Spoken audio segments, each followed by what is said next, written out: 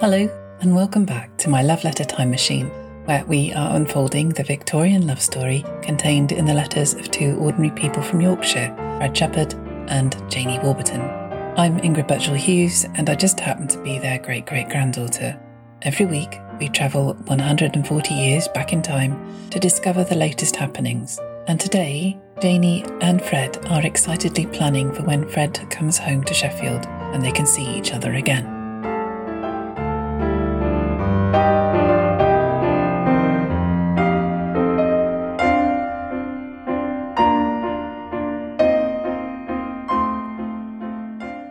After last week's rather intense exchange about marriage roles, confirmation, and Fred's expectations of Janey as a wife, the letters this time are full of excitement as they plan for Fred's upcoming visit to Sheffield after 5 long weeks apart. However, be prepared for Emma to throw a spanner in the works. Royal Exchange, Middlesbrough, the North Eastern Steel Company Limited, February the 5th, 1882, Sunday. My own darling Janey, I received your very welcome letter this morning as usual, and remembering that you said in yours of last Monday that you were disappointed in not receiving one on that day, I thought I would write a short one to you today so as to prevent a recurrence of the disappointment tomorrow. I wish I could have been with you, my darling, really, instead of only in a dream. Nothing would give us greater happiness. I understand perfectly what you mean by being my good angel. I feel sure you will be. You have been my darling ever since I have known you. I think it is the duty of a wife to place before her husband a high standard of life, and that I believe you will do for me, my wife, my everything. Do not get downhearted, my darling, at the unpalatableness of your surroundings. Remember, there is a brighter day in store for both of us, love, when we are together. Besides, I want you to bear up, because we have both of us found before that what we have considered was hard and irksome has, after a time, found to be different. You know what I mean, love, don't you? I think this is something to be thankful for, in that we have such perfect love for one another. When we think of the so many loveless lives that are around us, my darling, our love seems to stand out as a bright star in a dark sky. You must excuse the imagery, but you are my bright star, to which I look for wedded happiness, my darling. You will do quite right, love, in remembering me to Annie Wortley. I have not seen Mr. Glover for a fortnight. He promised to come down to our house, but has not been yet. I don't know why. I wish I was with you, love, that I could come over every week. We could manage a little better then, my darling, if I could spend Sunday with you. I remember, my darling, very vividly our old happy nights, but you must remember, love, that my purpose here is to bring the old nights back again, every night, and then not to leave you as I had before, which was very hard then. I am sorry to hear that you were in trouble at night, in the same manner that I was, love. I have no doubt we shall be able to remedy that on Saturday and Sunday. I think it is not quite the same thing, love. I will try to explain the difference to you on our meeting. I am glad you mentioned it, my darling. I could not take it in a wrong manner, my love. We understand each other too well for that. I should think the length of my letter did astonish your John. I should imagine that his are not quite as long. I am glad that you are going to our house tomorrow, love. I wish I could be there to receive you. I hope my sister Lucy's husband will be decent if he is in. I had intended to go there with you myself, and I know that when Jane went, he said things to her that he ought not to do, which I should stop if I had been there. I am sorry to say I did not go to church this morning. I felt rather tired, and they did not bring my shaving water until 20 to 10. I shall go tonight, though, my darling. I wish you could go with me. Tom and I went to Mr. Cooper's last Monday night. He has a splendid house, much better than the one he had at Darnall. I thought that was rather shabby for one in his position, but this one is one that I should like. Mrs. Cooper was very hospitable. I am quite fond of her. We also played with Redcar yesterday. We had another invitation to tea to the goalkeepers. It is a beautiful house and furnished in quite an artistic manner. They all seemed hospitable and are a lot of very nice fellows. We won 5-1. I did wish you had been there last night, my darling. It was a beautifully moonlit night, and the sea looked splendid. I should have been happy, love, if I could have been there with you, or in fact, anywhere with you. I bought a song last week. The words are taken from the Family Herald. I'll give you a copy, and the music is as nice as the words. As you see, it is a lady's song, and I want you to learn it, love. I shall bring it next Saturday, love, and will give you a first lesson. Next Saturday. 6 more days, love, and I shall be on my way to you. 6 times 24 equals 144 hours, my darling, and then bliss. I shall count the hours until then. Oh, love, oh, how I love you. I wish I could kiss you. I am sure that I should be happy then. To be near thee is bliss indeed for me. I shall not be able to write any more this afternoon, love. It is 5 now, and the post closes at 5:35, and it is down by the exchange. See me fly down the street. Write early, my darling, and let me know what you think is the best way of spending my short time on Saturday and Sunday. I remain, my darling wife, your loving, true and faithful husband, Fred.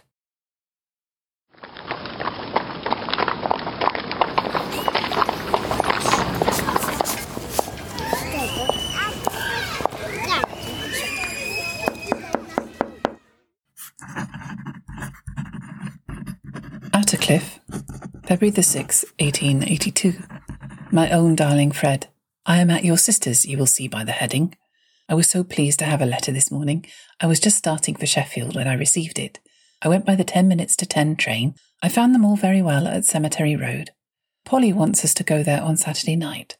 I am sure I hardly know how to arrange, love. Louisa says we shall have to be at your house to tea on Sunday.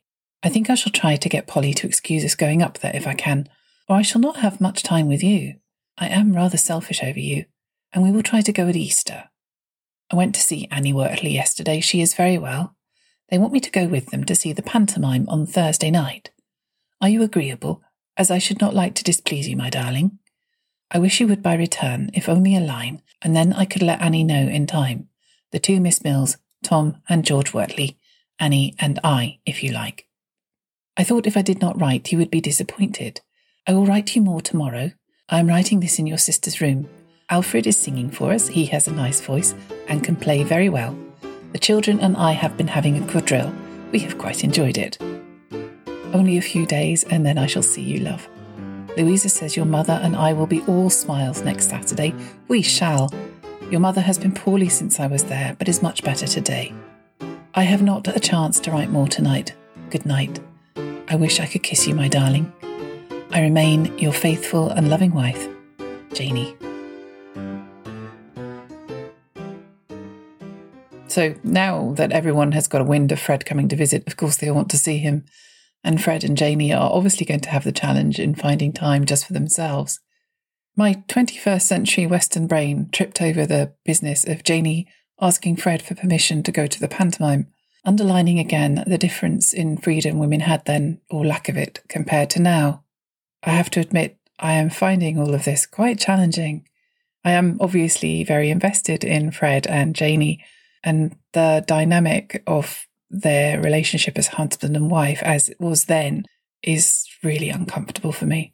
Anyway, Fred responds in the negative in his next letter, but for reasons I wasn't expecting.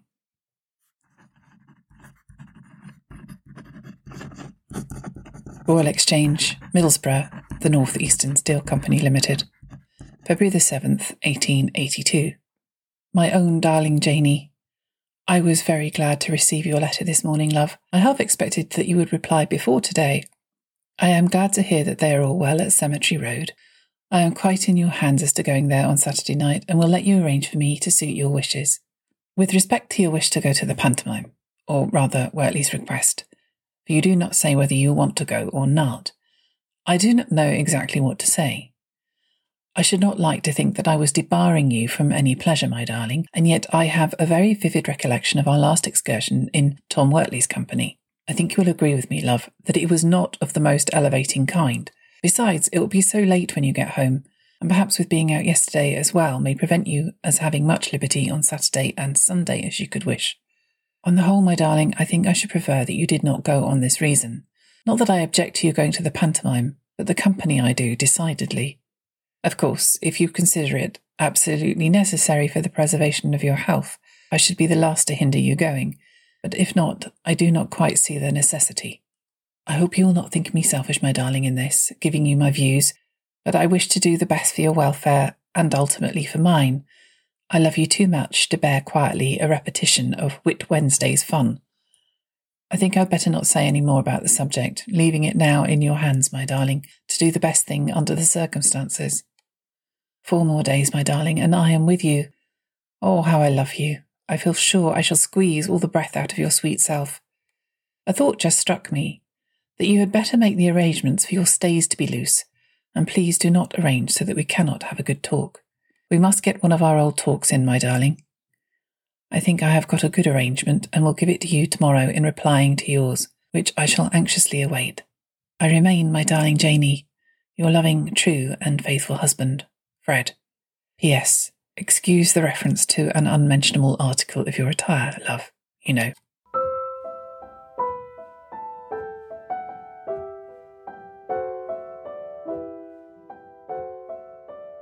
Yes, you did hear that correctly. Fred has just asked Janie to make sure her corset was undone. And what on earth happened with Tom Wortley on Whit Wednesday? What did he do? I'm imagining him being a bit much in some sort of loud, perhaps bawdy fashion. Whatever it was, Fred was not at all happy. Handsworth, February the 7th, 1882. My own darling Fred. I got home about 10 last night. John and Louisa came up as far as Buxton's with me. I enjoyed myself very much at your sister's. The children were all very good. Alfred was playing the violin and piano. He can play very nicely. Mr. Lister was also very good. Louisa said he had got his best manners on. In fact, she never saw him in better humour. And the children so good before, he stopped in all night. Their piano is a very nice one. We shall have to find some kind of an instrument if I can't beg our piano, love. It is so nice to have some music. It seems to cheer you up. I will not get downhearted, love. I don't feel a bit this week now you were coming, my darling. I generally get a little that way when I feel I can't see you Saturday and Sundays, and as you say, love, there is brighter days in store for us when we shall be together forever. I must bear up and look forward to it. It is something to be thankful for, that we have such perfect love for each other. You shall not look to your bright star in vain for wedded happiness, my darling, if it is in my power to make you happy. I do love you more and more. Only 4 more days, and then I shall see you. I suppose you will come by the 2:18 train. I shall meet you at the station, under the clock, on the same side that you come in at. I have thought since last night we might go up to our Williams, if only for an hour. I know Polly will be disappointed if we do not see her. Your train is supposed to be at Sheffield at 3:36. We should be at their house by 6, and we could come home by the 8 o'clock train to Attercliffe. Will you say, love, if that will suit you? I expect you will have everywhere to go in the short time. You must get to see Jane this time, or you will be in the black books. I think I told you that I had to go to Sheffield yesterday morning. Mother sent me to buy Polly some damask for her bed. I bought such a nice tablecloth for our middle room, love. I will show it to you on Saturday to see if you like it. You spoke about bringing some money for me. I should like you to bring me £1, as I want to get some curtains and other little things. You know, love, the sort of things that will not take up much room, and I think I could get them very cheap here. We will have a nicely furnished house in time. I don't doubt but it will be as nice as Mr. Cooper's some day, but we will get it by degrees. I saw the 2 pictures I should like yesterday in a shop at the corner of Surrey Street. They get all the pictures from the School of Art. One was the Man of Sorrows, the other Satan watching over Christ. If you remember, we saw it together one night at Norfolk Street. We will have all our pictures for our drawing room of the best, if it is possible. I do like to see a good one. We shall have a talk about pictures and everything, love, when you come. I am glad they are such hospitable people in Middlesbrough, love, as I shall have to live among them. I like the words of the song you sent me very much, and I shall be very happy to take my first lesson next Saturday, and will learn it with pleasure for you, love. Our John had a letter from Carrie yesterday, and she says her aunt wants her to stop throughout the summer and help them in the pump room. I think if I was Carrie, I should stop. She has not heard from Australia yet. I shall have to write more next time. It is past time. I remain, my darling husband, your true and faithful wife, Janie. P.S. Only 4 days to our meeting, love.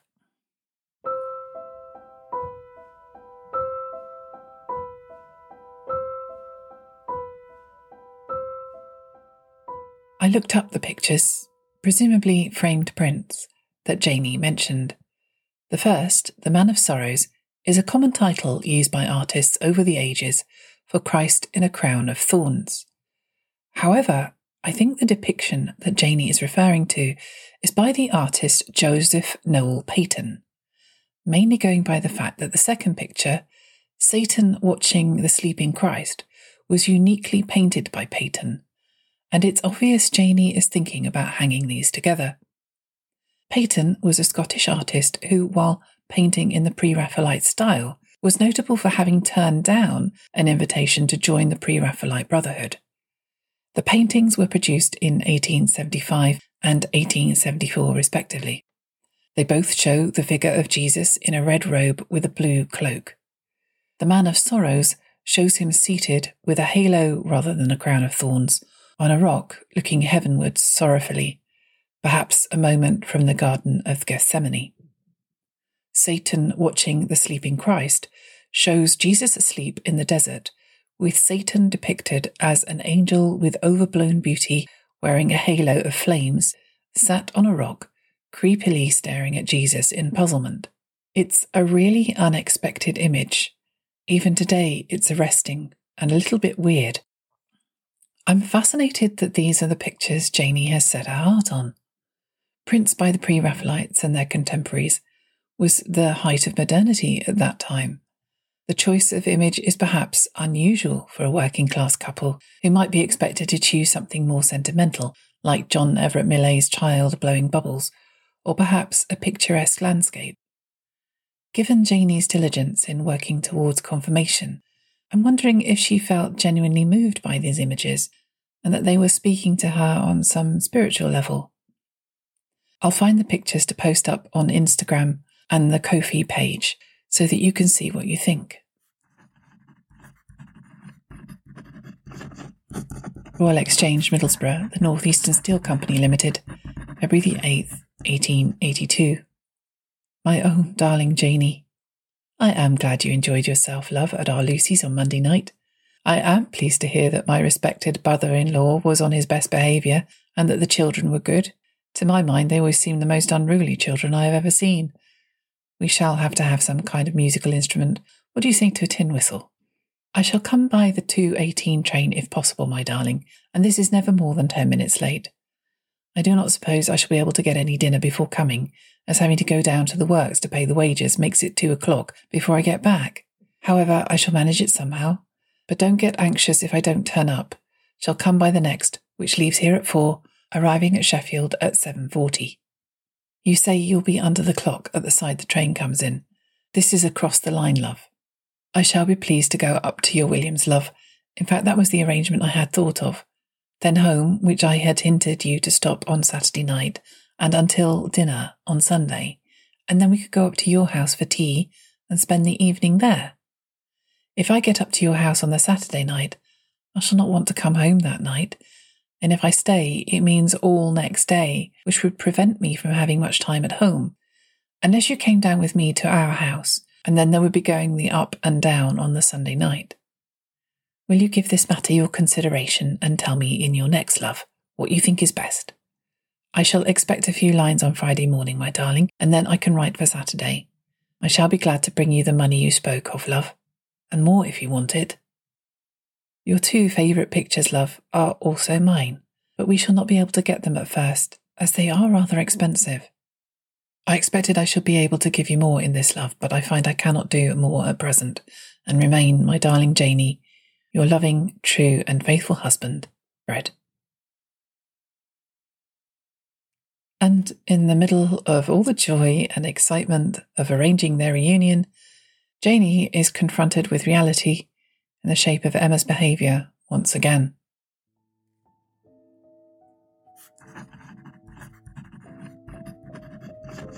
Handsworth, February the 9th. My own darling Fred, I should like you to get off by the 2:18 possible, as we should not have much time at our Williams if you don't, love. Do you think it would upset you if you were to take something to eat to the works, and then I would have a meat tea for you at our Williams? I think your arrangement would be the best, that I should stay at your house on Saturday night, I have not said anything to Mother about it yet, but I don't think she will object. Our John will wait for me at dinner time on Sunday. Mother sent me down to Mrs. Fleur's yesterday to take a waist of hers to be altered, and I had to go to Sheffield as well. I started about 3 and came back by the 7:20 train to Darnall. I did not call at your house. I wanted to get home early, and it was a lucky thing I did. For when I got there, our Emma was laid on the best room floor, dead drunk. There had been a traveller dining at our house, and she had to go into the bar to lay the cloth, and it appears that she drank 2 glasses of brandy while Kate was in the bar, and then she took a porter bottle full upstairs. We found out, while she was in that drunken state, Mother searched her boxes. My father was crying like a child. She is killing him by inches. She hasn't dared show her face downstairs today. They don't know what to do with her. She does not care about anybody talking to her, nor about a good thrashing. She does not care about anything but getting that. I don't know whatever will become of her. I shall be pleased to see you on Saturday. I am longing for the time to come, my darling. I have not time for more. I remain your loving, true and faithful wife, Janie.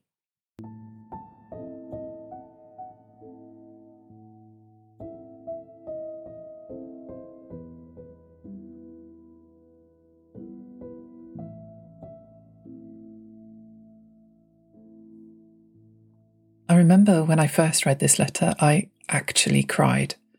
I was so caught up in Janie and Fred's excitement about seeing each other again after all this time and making all the arrangements. Can you imagine walking through the door into that? Your sister so gone and your father sobbing.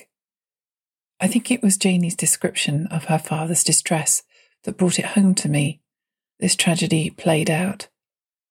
If this was happening today, it would be profoundly upsetting, but we might have a chance to find Emma support and resources to help her.